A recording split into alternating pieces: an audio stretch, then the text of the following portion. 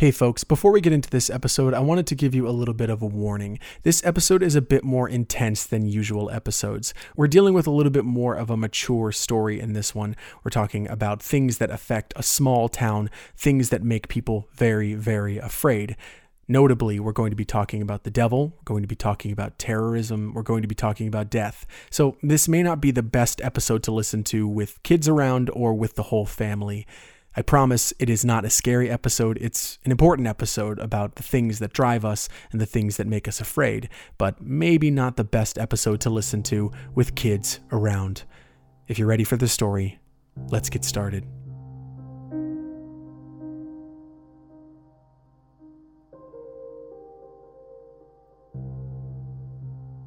Deep beneath that first layer of earth under our feet, there is vacancy. Great open spaces where running water has spent centuries digging away at the stone, carving passageways to flow free, boring new openings as it travels.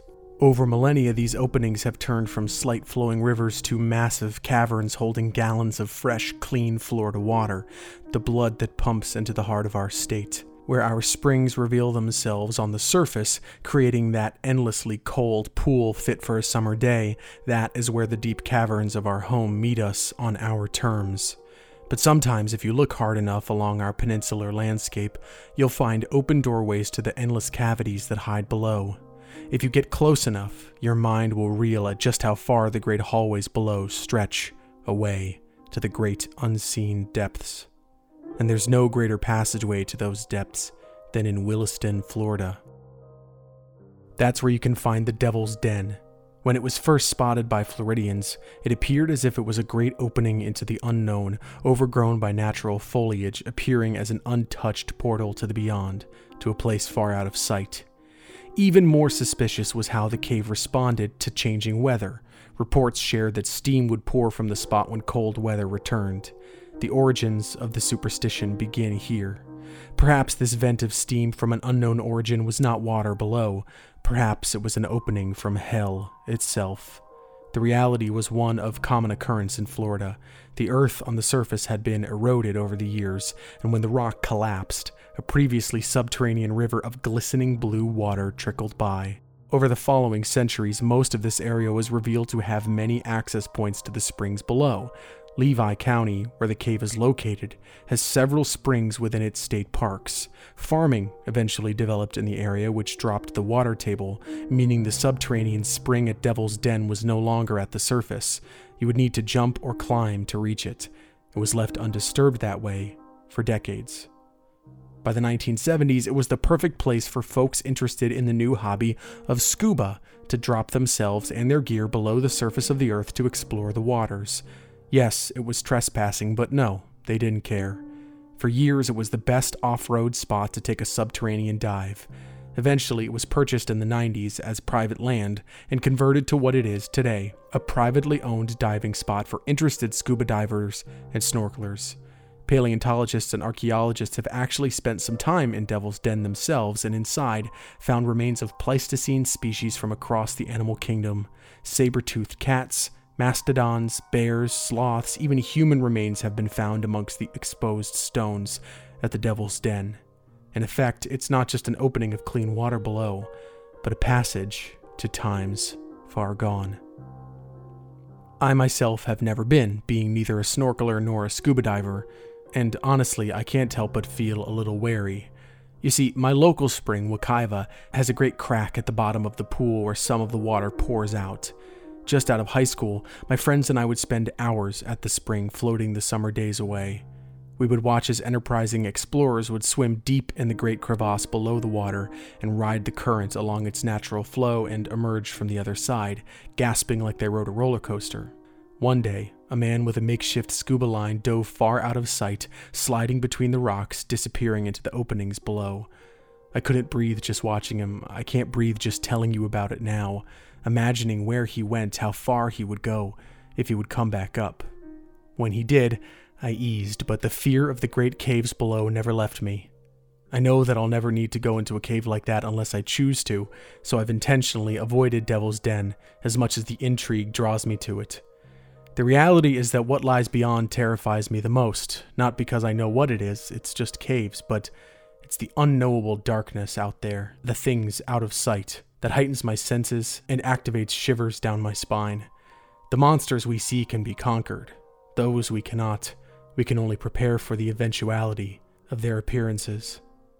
And just a few miles south of the Devil's Den, the devil made another appearance on the Florida landscape. Not in the form of a mysterious chimney or an underground river, but in the form of one town's fear, and in their mayor's attempt to rid her home of the numerous terrors just out of sight. I'm Nick D'Alessandro, and this is Wait 5 Minutes, a podcast about Florida by a Floridian. This week, the town that banned Satan. In this, our special Halloween episode, we're going to talk about fear, things that go bump in the night, and the town of Inglis, when a variety of devils came to town.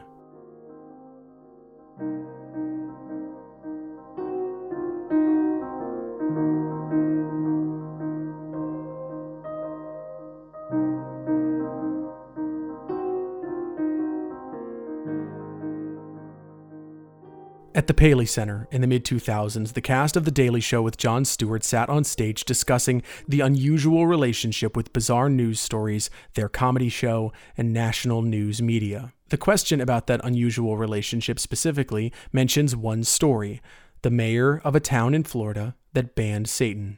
Here's Steve Carell talking about it. Yes, that Steve Carell. For those of you who don't know what the story was, it was a mayor in Central Florida who had a proclamation put into effect that essentially she was banning Satan from the town. And this was one of those fish in a barrel people that really didn't know who we were. And so I was able to get away with things like, okay, imagine I'm Satan, and I'm trying to get into your town. And she had absolutely no idea. He's referring to an event in the northeast of Central Florida, in a town south of the Devil's Den called Inglis. The story goes that on the night of Halloween 2001, the mayor of Inglis, Carolyn Risher, sat down to draft a memorandum. Things had been going very poorly in her home city for the last few years, and fear had stricken her. As a means to prevent further pain and suffering in her city, she placed the blame on the very concept of evil itself. In her Christian faith, that was personified as Satan, the devil. Within a few weeks, the national news had heard the story, and what followed was a media fiasco. The Daily Show sent Steve Carell, then a writer and correspondent for them, to Inglis to meet the mayor and the townsfolk. Here's a little bit of that segment, which you can watch in full on Comedy Central's website. While most small towns do their best to fight crime and drugs, the mayor of Inglis, Florida, is far more ambitious. I feel like Satan is everywhere. He's just that type of guy. As a public servant, Carolyn Risher knew it was her duty to protect the citizens from Beelzebub. Our church had a weenie roast. A light came on in my mind, and I said, I want to do a proclamation, and I want to do it on town letterhead with a town seal, banning Satan from our town. Carolyn Risher is an older white woman sitting in a suit behind her desk. Over her head is a picture of Elvis Presley. As Steve Carell begins to question her, he starts making odd faces and mockingly speaking in tongues, play-acting as the devil. He asks Carolyn Risher how she would respond if he was, indeed, the devil. She very sternly condemns Satan and says he has no place in her town. The concept is very silly, but in the early 2000s, it was an easy laugh during a fraught time in American history. It was the first few months after 9/11, and the country was in the early stages of the War on Terror. Small-town politics are light and easy to laugh at, especially when it's something as unusual as a ban on the devil. The national media got a good few minutes of laughter out of the story, and then vanished. Inglis, however, remained. Before the spotlight, most people had never heard of Inglis, Florida. Just west of Inglis is a town called Yankeetown. I visited both of these cities for the first time early this summer while following the trail of the Marjorie Harris Carr Cross Florida Greenway. You can drive clean from the St. Johns River to Yankeetown along the Greenway, and you'll see a variety of small towns as you do so. Inglis and Yankeetown are the very last stops on the west coast. Yankeetown, the older of these two cities, is mostly made up of heavily forested little neighborhoods right on the water, where folks live in comfortable little bungalows in the shade. The Greenway rests just a little bit outside of town and reaches its western end here at the Withlacoochee River. Yankeetown, while older than Inglis, was settled in the early 20th century by the same man, Armanus Knotts. Mr. Knotts was a member of the Indiana House of Representatives, and after working most of his life in his home state where he helped establish the famous city of Gary, Indiana, Mr. Knotts retired to Florida in the 1920s. He founded the city of Yankeetown in 1923, and the area just east of here, later named Inglis, was where he lived for a long time. He wanted this secluded hamlet to be a fishing village for visitors down to the region, and he succeeded. Today, Yankeetown is still known for its active fishing community. Levi County, where these towns reside, have always been in an unusual position in Florida's larger cultural ecosystem. It's too far west to be part of the Ocala National Forest, too far north to be part of Greater Tampa, and too far south to be part of Greater Gainesville. It's one of the least densely populated counties in the entire state, beaten only by a dozen or so of our nearly 70 counties. Its main industry is associated with agriculture, which looms large through this region of the state. Back in the day, it was just outside of the famous Bone Valley, where miners and explorers pulled phosphate out of the ground and popped up a massive mining industry in neighboring counties, not, however, in Levi. Williston, where the Devil's Den hides below the surface, is the largest city in the county. Besides the Devil's Den, Levi County is most known for the devastating Rosewood Massacre, a racially motivated and lethal assault on the black residents in the town of Rosewood. It occurred the same year that Mr. Knotts founded Yankeetown, back in 1923. Outside of Rosewood and the Devil's Den, the claim to fame Levi County has is actually based around Yankeetown and Inglis. You see, in the 1950s, Elvis Presley came to town.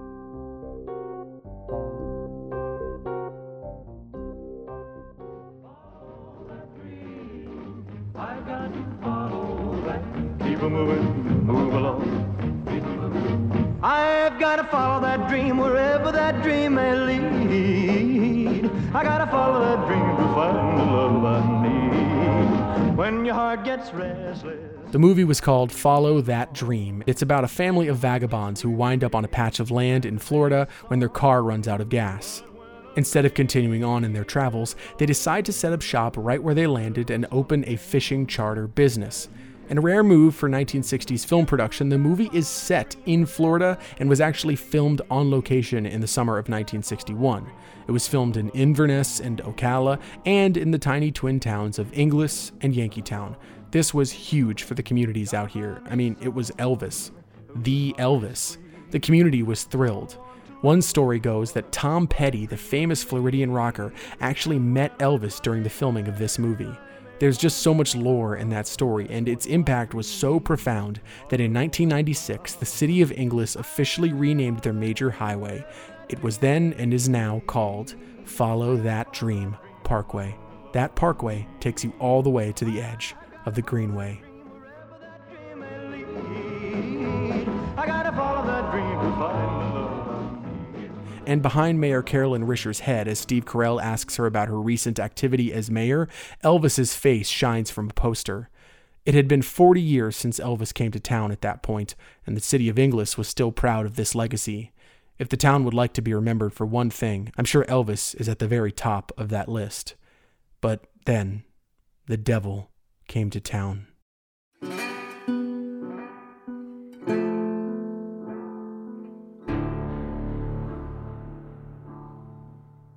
The memorandum that Mayor Rischer wrote on the night of Halloween 2001 reads the following, quote, "Be it known from this day forward that Satan, ruler of darkness, giver of evil, destroyer of what is good and just, is not now, nor ever again will be, a part of this town of Inglis."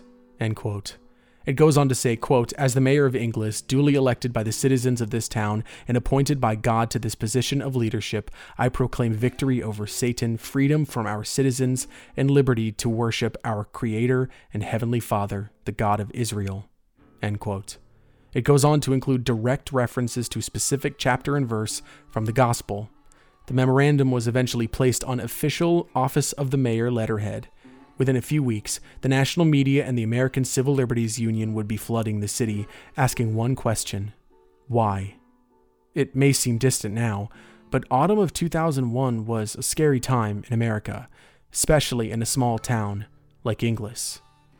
In an amazing report from March of 2004, AP writer Todd Lewin breaks down all of the terrors that the town was facing.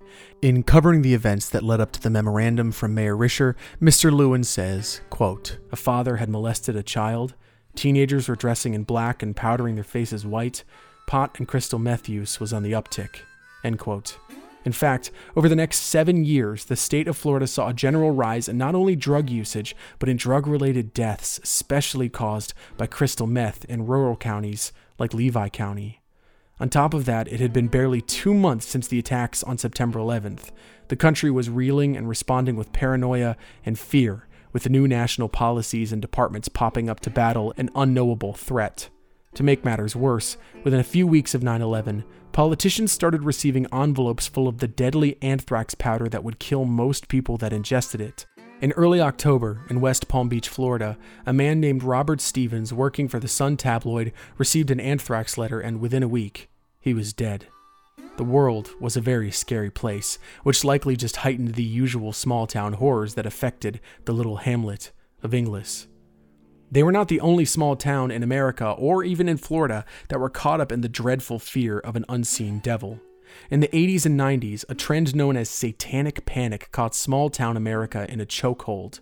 With a rise in conversations about Satan and Satanism in the 1970s, thanks to pop culture hits like The Exorcist and the release of the Satanic Bible, the fear of the devil picked up speed. Murderous cults like Jonestown and horrifying serial killers just made danger more present in middle-class America. Imaginations started to run wild. Soon, conspiracy theories were drifting around, with people growing concerned for their welfare and the welfare of their children. It made its way around the country, even to Florida. Whether any conspiracies pervaded Inglis or not, the entire texture of fear of the devil was baked into the atmosphere. With danger coming in at all angles, it can perhaps be forgiven that Carolyn Risher overreacted. But the world at the time was not quite so forgiving.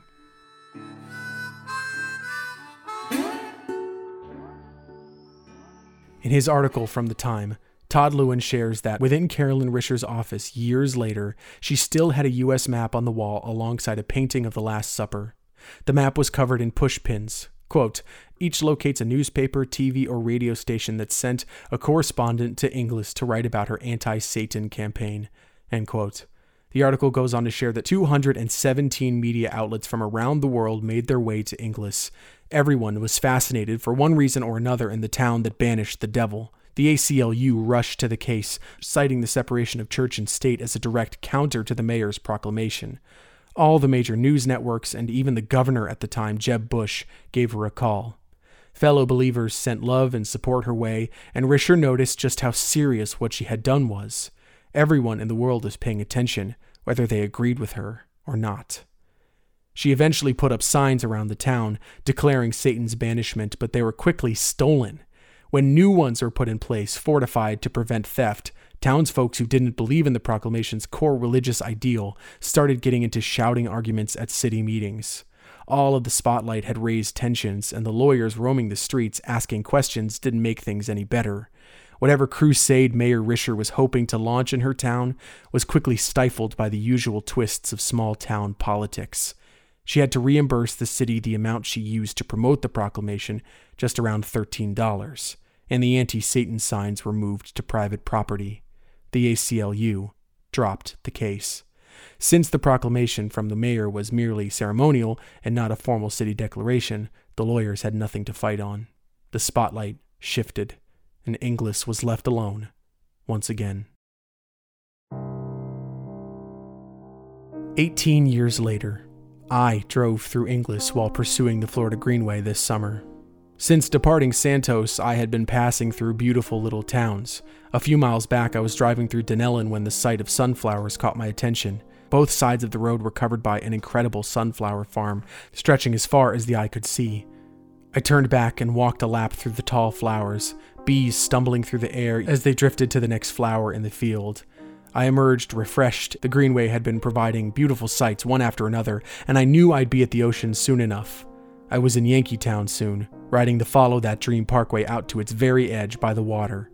I had already passed Inglis, and I didn't even know it at the time. It was later, while gathering information on the towns along the path, that Inglis stood out to me. The town that banished Satan was just its branding, even nearly 2 decades later. Naturally, I reached out to historians and city officials in the area. All were very friendly and responsive, but I got one pretty clear answer. That whole story is over. Everyone involved is gone now, and Inglis, Florida had moved on. There was no point in going over the story again. It was done now, long ago past.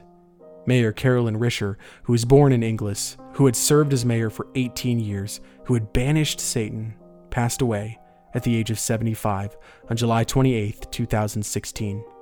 She rests now in Cedars of Lebanon Cemetery in Inglis, Florida. The signs are still hidden out of sight, no evidence to anyone who doesn't know that this place was once a hotspot of conflict at the beginning of this century.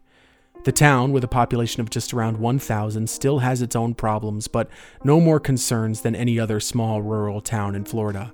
We've all got our own troubles, and Inglis is no different. In 2004, when Todd Lewin interviewed the residents of Inglis about the events, he shared that the residents were still divided on it all. There was more crime in those immediate years, and the police force did have to expand.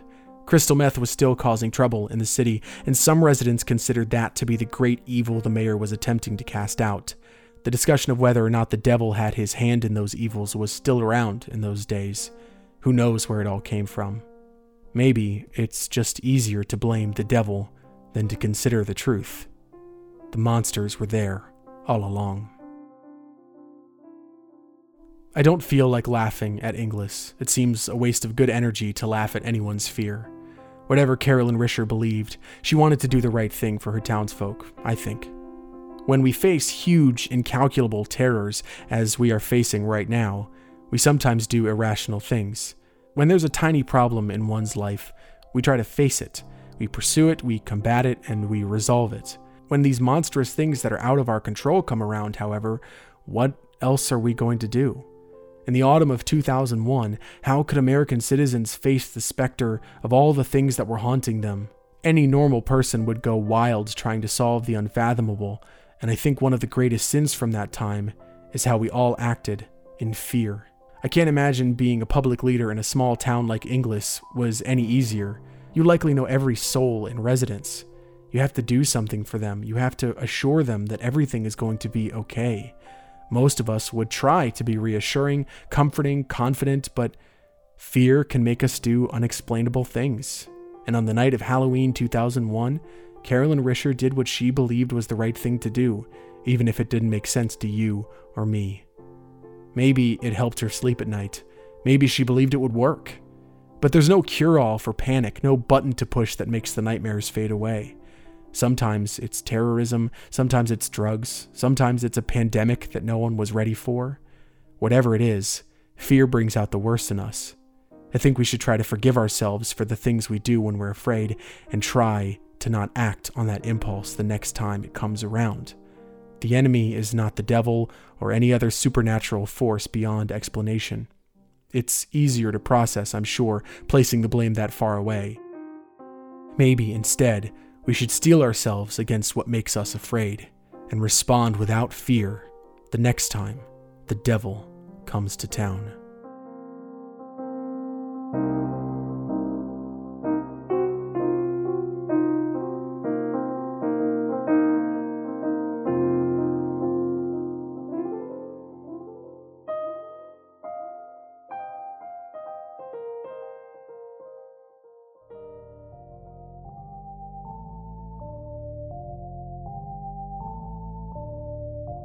Thank you so much for listening to this episode of Wait 5 Minutes. I am so glad that you are here. If you're brand new to this show, or even if this is your first episode, welcome. There are some really incredible stories waiting for you. If you're looking for a good place to jump in, you don't need to go all the way back to the beginning. I would recommend listening to last October's spooky episodes, especially my episode about the Annie Russell Theater, my personal favorite ghost in the entire city of Orlando. If you did enjoy this episode, please consider leaving a 5-star review below. It helps the show become more visible, and honestly, it means the world to me. You can also find me and share the episodes on Twitter, Instagram, and Facebook at WFMPod. If you want to send me a message, you can do so at WFMPod@gmail.com, and you can follow my personal account on Twitter at WFMNick. I look forward to hearing from you. Below, I've attached some links to the stories related to this episode. I've included a link to the original story on The Daily Show, and I've included a link to Todd Lewin's incredible interviews and research on this case from 2004. It is a must-read for further details. It is an exceptional article. Early voting is going on right now in Florida. You have until November 1st to early vote, and then Election Day itself is on November 3rd. If you're looking to find your specific voting place, you can go to registertovoteflorida.gov. There's a link to that at the top of the description below. Go make your voice heard. All the music used in this episode is from Lobo Loco. You can find more of their fabulous music at the link below. Next week, we're going to talk about one of the most important figures in Florida history, Governor Reuben Askew. In his time as governor, he fought for one thing: transparency. And the war over transparency is one that is still being fought in Florida politics to this very day. I'll see you next Monday with that brand new episode. Until then, I'm Nick D'Alessandro. Be good to yourself, be good to others, wear a mask when you go outside, drink more water, and please, vote. Have a good week.